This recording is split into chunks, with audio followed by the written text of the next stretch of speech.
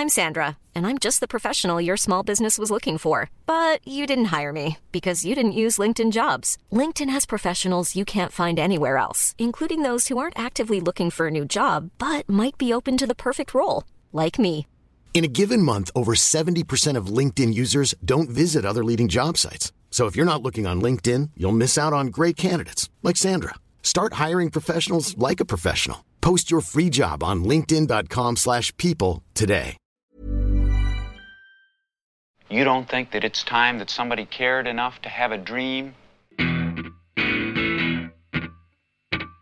Why are you getting so upset? This is not about you. Yes, it is. You are a human affront to all women, and I am a woman. At some point, you gotta decide for yourself who you are. Can't let nobody make that decision for you. How do you go about getting an exorcism? I beg your pardon?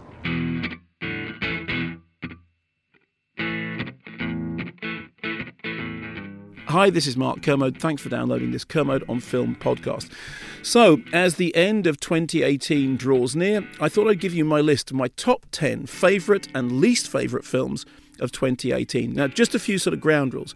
Firstly, my list is based entirely on movies released in the UK in 2018. So, if you're listening to this podcast outside of the UK, you may think, well, some of those movies are from 2017. This is all to do with their UK release dates.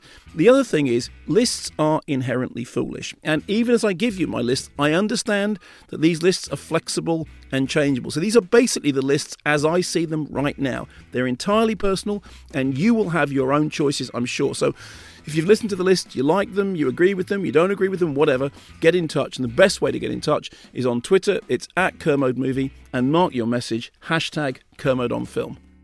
So in the next Kermode on Film podcast, we're going to do the top 10 worst films released in the UK in 2018. But for this podcast, here's numbers 10 to number 1 of my favourite films released here this year. I was 16 years old and my father allowed me to go. I was just turned 17 at the time. I was 16. I was 15 years. So we start at number 10, and at number 10, it's a documentary. Or is it in fact a work of art? They Shall Not Grow Old. Peter Jackson took 21st century technology and did something rather wonderful to 100-year-old footage from the Great War. The project was commissioned by the Imperial War Museum and by 1418 Now.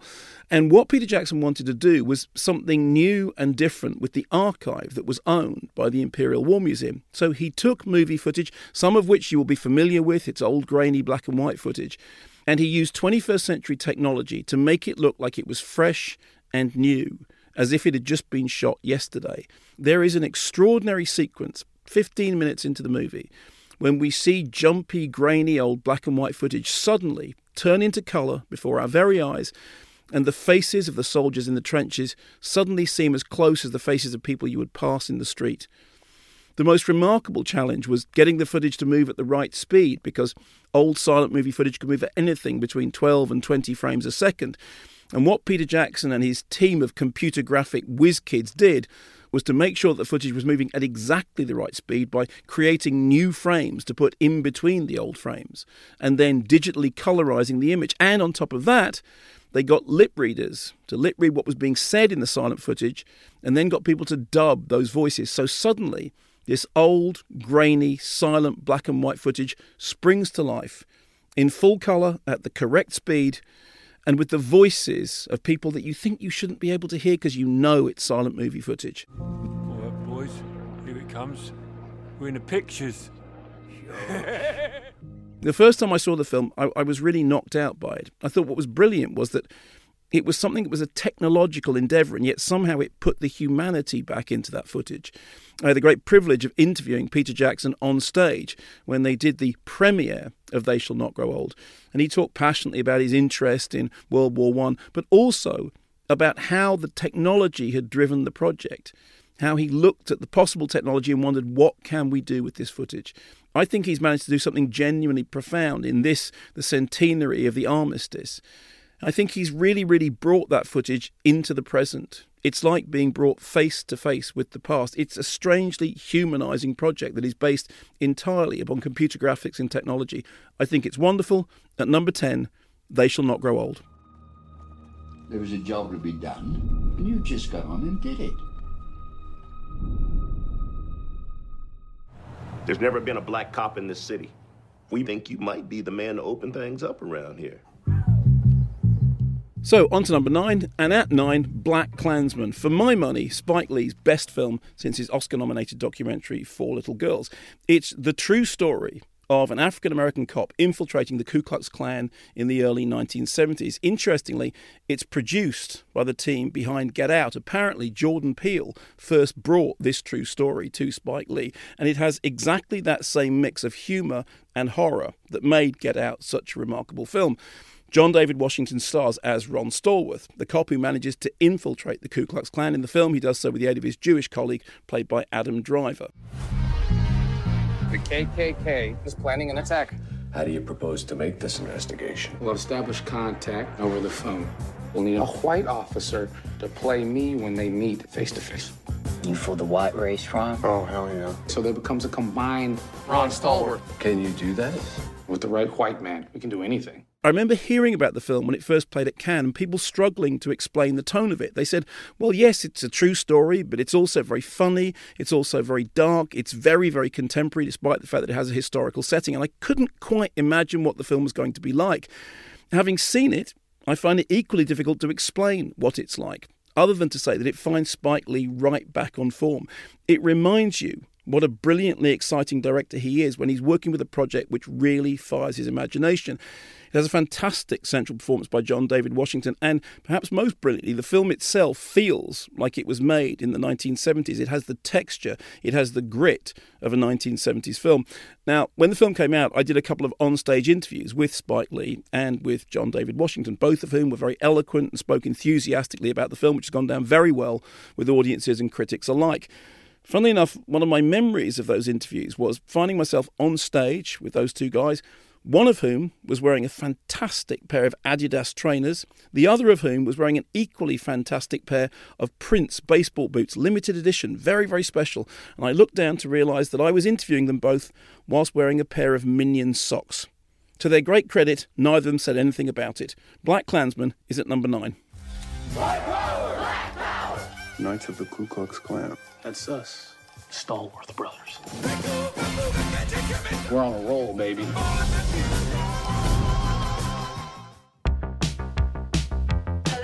T'es dans la merde. Bah non. J'avais été chiant pour là, mais je pensais pas à ce qu'on va te proposer. Tu te casses. Now, at number 8, a film you may not have seen because it didn't get a particularly wide theatrical release in the UK, although it was very much liked by critics. Jeune Femme, the debut feature from Leonor Sarai, who won the Camera d'Or Prize at the Cannes Film Festival in 2017. Letitia Dosh stars as 31-year-old Paula, who we first meet splitting her head open on a closed door, and who then spends the rest of the movie pinballing around Paris in search of her identity. The film was described by its writer-director as a metamorphosis from a girl into a woman, and from an object to that of a subject. What I liked about the movie was this. It introduced you to a character who was a little bit out of control, a little bit annoying at times, but was always sympathetic. It's a very unvarnished character study. It's a portrait of somebody whose life is in crisis, whose identity seems to be falling apart, and it manages to be both funny and tragic at the same time. And crucially, you care about the protagonist, even when the protagonist is doing stuff that makes you wince. I really enjoyed the film, which I saw with almost no expectation. One of the best things about being a weekly film critic is that you just get to see everything that comes out, and often you know nothing more than the title of a film and the location that it's playing and the time of its starting.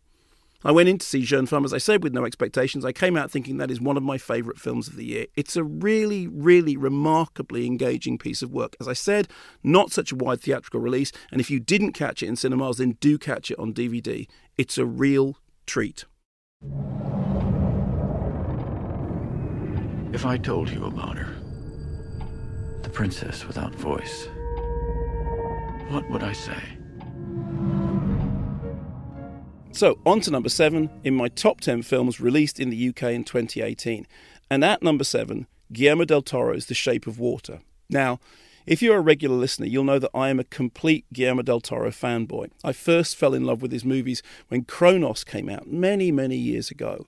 I really, really loved The Devil's Backbone, and I was a huge fan of Pan's Labyrinth. I remember seeing Pan's Labyrinth when it first came out and being reduced to tears, sitting in the auditorium after the film had finished with me and some fellow critics. I think it was Kim Newman and Alan Jones, and everybody was just in silence about what a terrific movie it was. So moving, so profound, at once beautiful and also very, very dark. Guillermo del Toro's career pretty much came of age with The Shape of Water, which won 4 Oscars, including the Academy Award for Best Film and for Best Director, and it's easy to see why. The best way of describing it is that it's Splash meets Creature from the Black Lagoon, which perhaps doesn't sound like the most promising of prospects. But this is a wonderful magical fantasy which takes elements of the musical, of the rom-com, of the creature feature, of the horror movie, and puts them all together into something really special.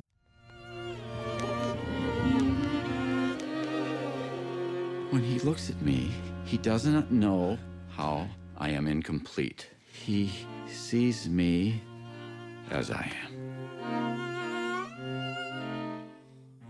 J'avoue, je n'ai bavé pas vous, mon amour.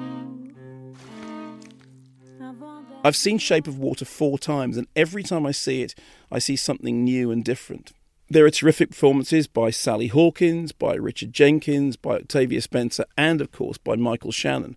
And right at the centre of it all is the creature, played by Doug Jones, who's been breathing life into Del Toro's beautiful monsters for decades.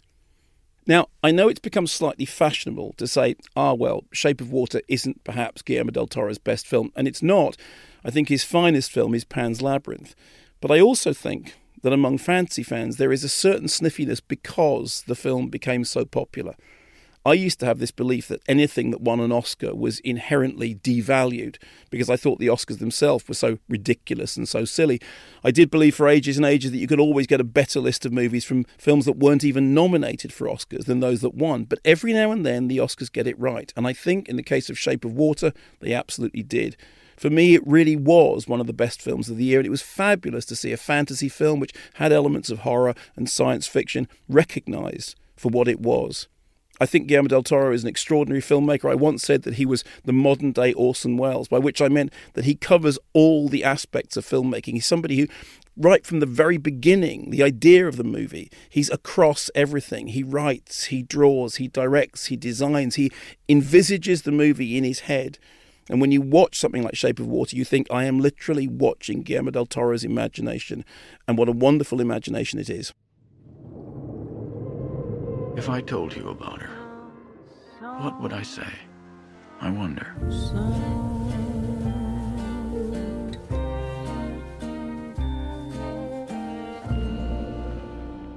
Which brings us to number 6, and A Fantastic Woman. Now, A Fantastic Woman won the Oscar for Best Foreign Language Film in March of 2018. And just to reiterate, once again, that my list is based on films released in the UK in 2018. So as I said before, there'll be some films that some people will think, well, that's a film from last year.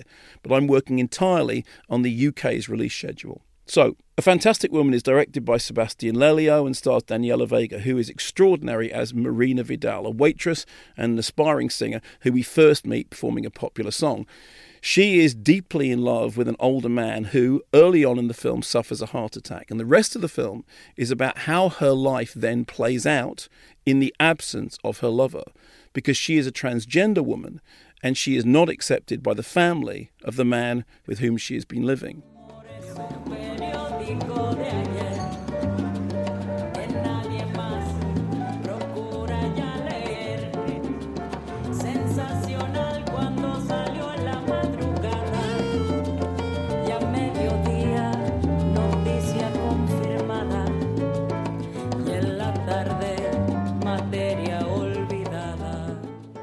It's an extraordinary movie for a number of reasons.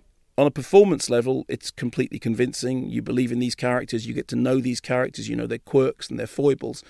Also, it's a film which is dealing with equality, it's dealing with intolerance, and it's dealing with people's right to define themselves. But what makes the movie really special is that it also has a magical element to it. There are times when the filmmaking goes off into flights of fancy. There's one scene when Marina is walking down a street and the whole thing becomes a really sort of surreal, almost like Wizard of Oz sequence with this very, very strong wind. There's another sequence when she's dancing and she appears to fly upward toward the camera. And what the film does by taking those magical elements and basing them in something which has a very, very strong social realist underpinning is that it makes a movie that works on a number of different levels. You can read it as a political story, you can read it as a personal story, but it's always an emotional story. Once again, as I said before, I used to be very, very down on the Oscars, but again, I think the Oscars got it right with this. I do think A Fantastic Woman was a deserving prize winner, not least because of that fantastic central performance by Daniela Vega. Mi nombre es Marina Vidal. ¿Tiene algún problema con eso?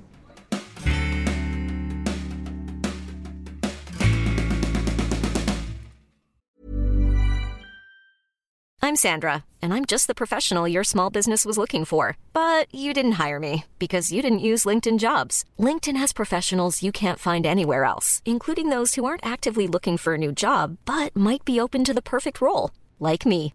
In a given month, over 70% of LinkedIn users don't visit other leading job sites. So if you're not looking on LinkedIn, you'll miss out on great candidates like Sandra. Start hiring professionals like a professional. Post your free job on linkedin.com/people today. Burrow is a furniture company known for timeless design and thoughtful construction and free shipping, and that extends to their outdoor collection.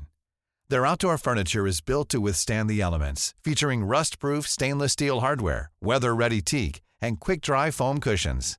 For Memorial Day, get 15% off your Burrow purchase at burrow.com/acast, and up to 25% off outdoor. That's up to 25% off outdoor furniture at burrow.com/acast. So we're at the halfway point. Just to recap, my top 10 movies released in the UK in 2018. At number 10, They Shall Not Grow Old. At number 9, Spike Lee's Black Klansman. At number 8, Jeune Femme. At number 7, The Shape of Water, which won the Oscar for Best Picture. And at number 6, A Fantastic Woman, which won the Oscar for Best Foreign Language Picture. So now we're into the top 5. And at number 5, a film which some people may have seen when it first played in the Cannes Film Festival in 2017, where it won a Best Actor award for Joaquin Phoenix and a Best Screenplay award for Lynn Ramsey. You Were Never Really Here. State Senator Albert Vato. His teenage daughter's missing. What's the lead? He got an anonymous text with an address. I've heard of these places. They said you were brutal. I can be. I want you to hurt them. Now, weirdly enough, this is only Lynn Ramsey's 4th feature. She's someone who makes films very infrequently, but they are always worth waiting for. Her first feature was Ratcatcher, which is a wonderfully poetic vision of childhood and coming of age. Her second film is Morven Caller, which for my money is the great underrated Lynn Ramsey movie. A really, really brilliant adaptation of an apparently unfilmable book with a dynamite central performance by Samantha Morton. Then, of course, there was We Need to Talk About Kevin, from Lionel Shriver's novel, which once again took very difficult subject matter and somehow turned it into screen gold. You Were Never Really Here is kind of an anti-thriller. At the centre of it is a character played by Joaquin Phoenix, who is a sort of enforcer come hitman, who is sent off on a job to find a missing girl. That's nominally what the plot is about, but actually what it's about is about the inside of that character's head and the bag of nails that he's carrying around with him in his psyche because of damage that he suffered going right back to his childhood experiences. Get up, can you hear me? My name's Joe. It's okay, come here. Close your eyes.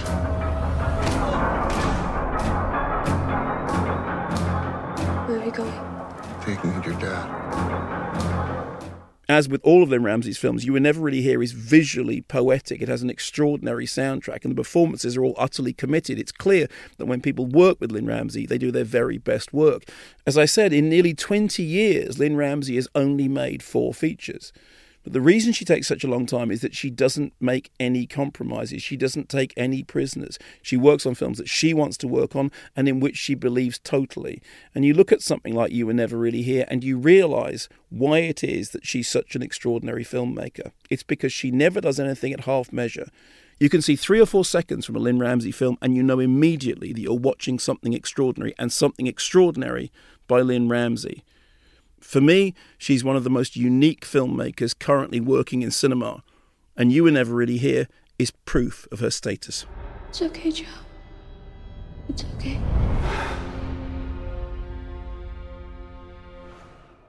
So on to number 4, and it's another Cannes Award winner, Pavel Pawlikowski's Cold War, for which he won the Best Director Award at Cannes in May. Dwa serduszka, 4 oczy. Oj, oj, oj. Co płakały we dnie w nocy. Oj, oj, oj. The story, which is stretched over 15 years and moves from Poland to Berlin to Yugoslavia to France, was inspired by Pawlikowski's own parents, although he says the story is completely fictional, but inspired by their characters.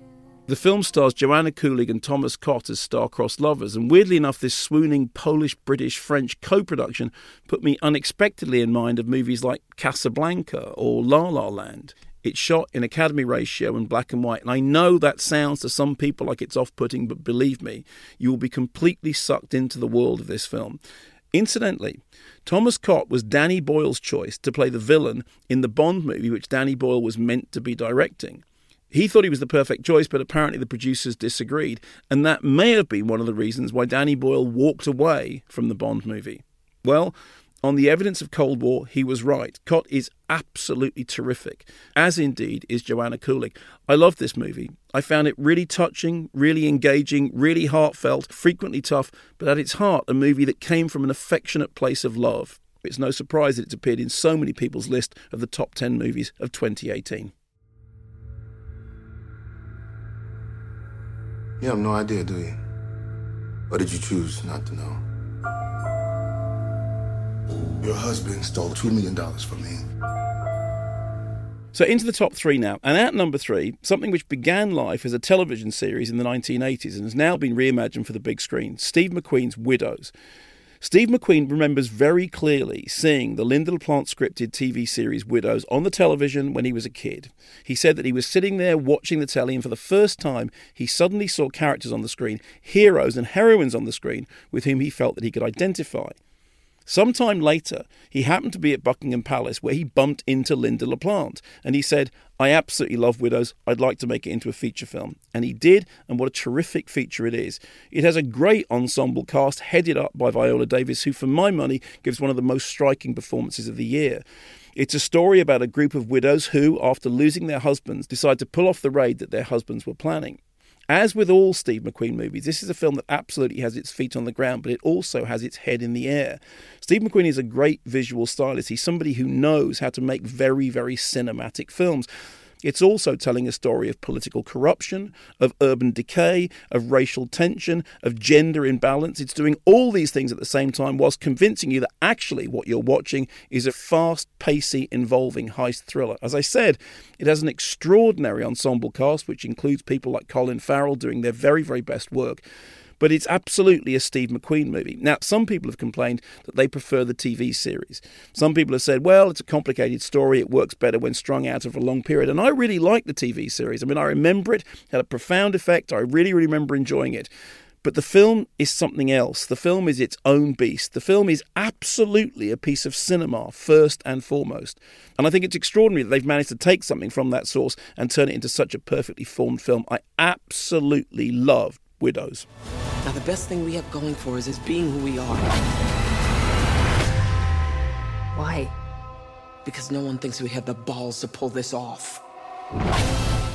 So into the top 2 now, and at 2, an animation. The runaway animated success of this year was Incredibles 2, which I have to say, for my money, was actually better than the first Incredibles. But my choice at number 2 is The Breadwinner, the animated feature by Nora Twomey, adapted from Deborah Ellis's much-loved bestseller. If there are women present, cover yourselves now! That's the man. He's got forbidden books.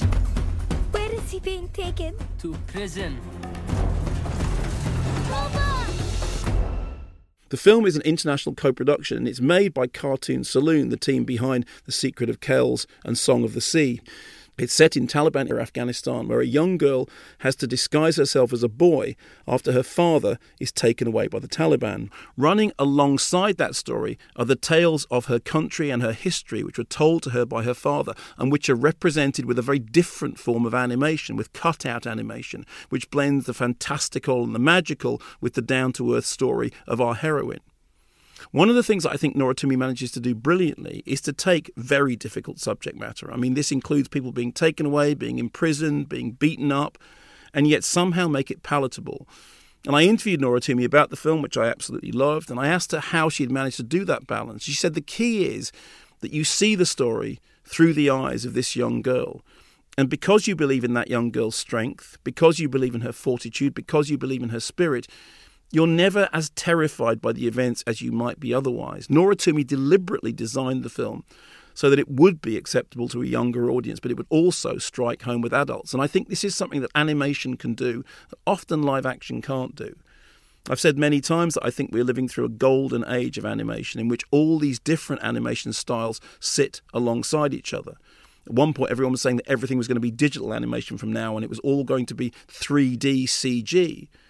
But now we have hand-drawn, now we have stop motion. I mean, Early Man came out this year. Now we have cutout. Now we have all these different strands of animation all happily coexisting. I think The Breadwinner is a real work of art. It's a film made with real passion. You can feel the personal touch in it. And clearly it was a passion project for all the makers.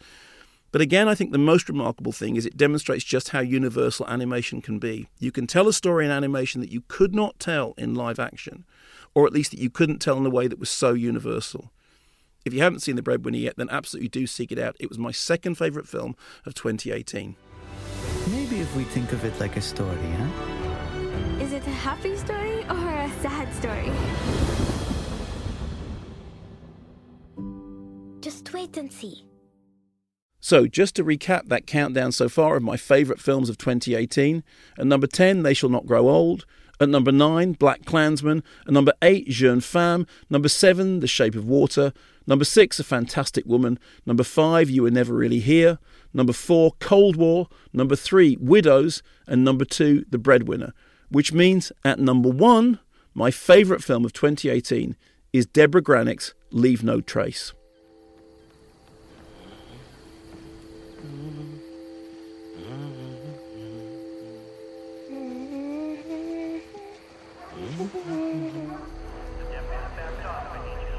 It's not a drill. Adapted from Peter Rock's novel My Abandonment, Leave No Trace is a story of a father and daughter living off-grid in the forests of the Pacific Northwest. The story follows the life that they have carved out for themselves away from society and what happens when that life is brought to an end when they are discovered by the authorities. It's directed by Deborah Granik, who first made a name for herself with Winter's Bone, the movie, of course, which introduced Jennifer Lawrence to the world, and has two brilliant central performances. Ben Foster, who plays the reclusive veteran Will, and Thomasin Harcourt Mackenzie as his teenage daughter Tom. Who taught you how to read? My dad teaches me. You're actually quite a bit ahead of where you need to be.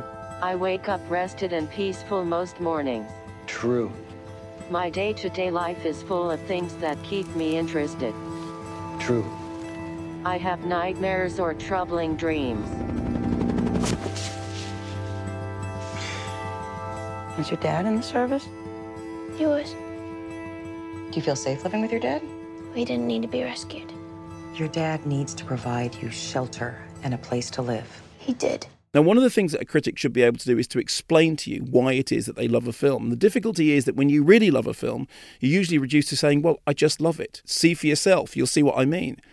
However, in the case of Leave No Trace, there's a fairly straightforward answer as to why I think it's the best film of the year. I tend to have a rule with cinema, which is that what I like a film to do is show, don't tell. I've often complained about movies in which people stand around and explain the plot to each other, in which a character says, I'm sorry, I don't understand, could you just explain this to me? Or in which somebody says, oh, I'm glad you've arrived because I just need to get you up to speed with everything that's happened so far. The thing with cinema is, it's a visual medium, and for me, great filmmaking tells the story through that cinematic medium. Leave No Trace is the best example of show don't tell that I've seen this year, and I have to say, of any recent year. The dialogue is extremely sparse. The interaction between the father and the daughter is really expressed through gesture, through looks. There are whole sections of the film in which almost no words are spoken at all, and yet the film itself speaks volumes. It's not just that it's directed sympathetically, with great empathy for the characters and a brilliant sense of setting. It's that those characters tell you their story without standing there and telling you their story. There was a moment towards the end of the film when I started to worry that we were building towards some kind of emotional climax which would involve an explanation of everything that had gone on before, and it's to the film's great credit that it never fell into that trap. The last few minutes of this film I found utterly devastating, and I stumbled out into the street afterwards, almost unable to speak. I think it is a near-perfect film. I think Deborah Granick has done a wonderful job, and what I really love about it is that it's a film which is a film. It's not a stage play, it's not an audio play, it's a film which takes full advantage of cinema and tells its story cinematically. For me, it's the best film of 2018. Where are you guys headed?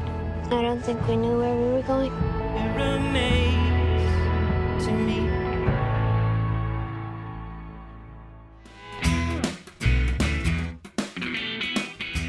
So there we are, my top 10 films of the year, at least as I see them at the moment. Now, already I'm looking back on that list and noticing the omissions. Where, for example, is Phantom Thread, the Paul Thomas Anderson movie, which I've seen 5 times and absolutely loved every time? Where's Lek and the Dogs, the brilliant movie by Andrew Cotting, which was one of the most strange and unexpected films I saw this year? What about First Man, which I thought was a brilliant study of grief? Or Old Parker's delightfully daft Mamma Mia, Here We Go Again? These are all films which I loved and which I would have loved to have been able to get into my top 10 list. But the fact is, lists are inherently foolish, and in the end, you have to just simply cut and run. So, what have I left out that you loved? What would your top 10 list be? What was your favourite film of 2018? Get in touch with me. The easiest way is on Twitter at KermodeMovie, and mark your message #KermodeOnFilm. Thanks for listening. On the next Kermode on Film podcast, my 10 worst films of 2018. Great grandmother. I'm leaving that out of the bio. A lot can happen in 3 years, like a chatbot may be your new best friend. But what won't change? Needing health insurance. United Healthcare Tri-Term Medical Plans, underwritten by Golden Rule Insurance Company, offer flexible, budget-friendly coverage that lasts nearly 3 years in some states. Learn more at UH1.com.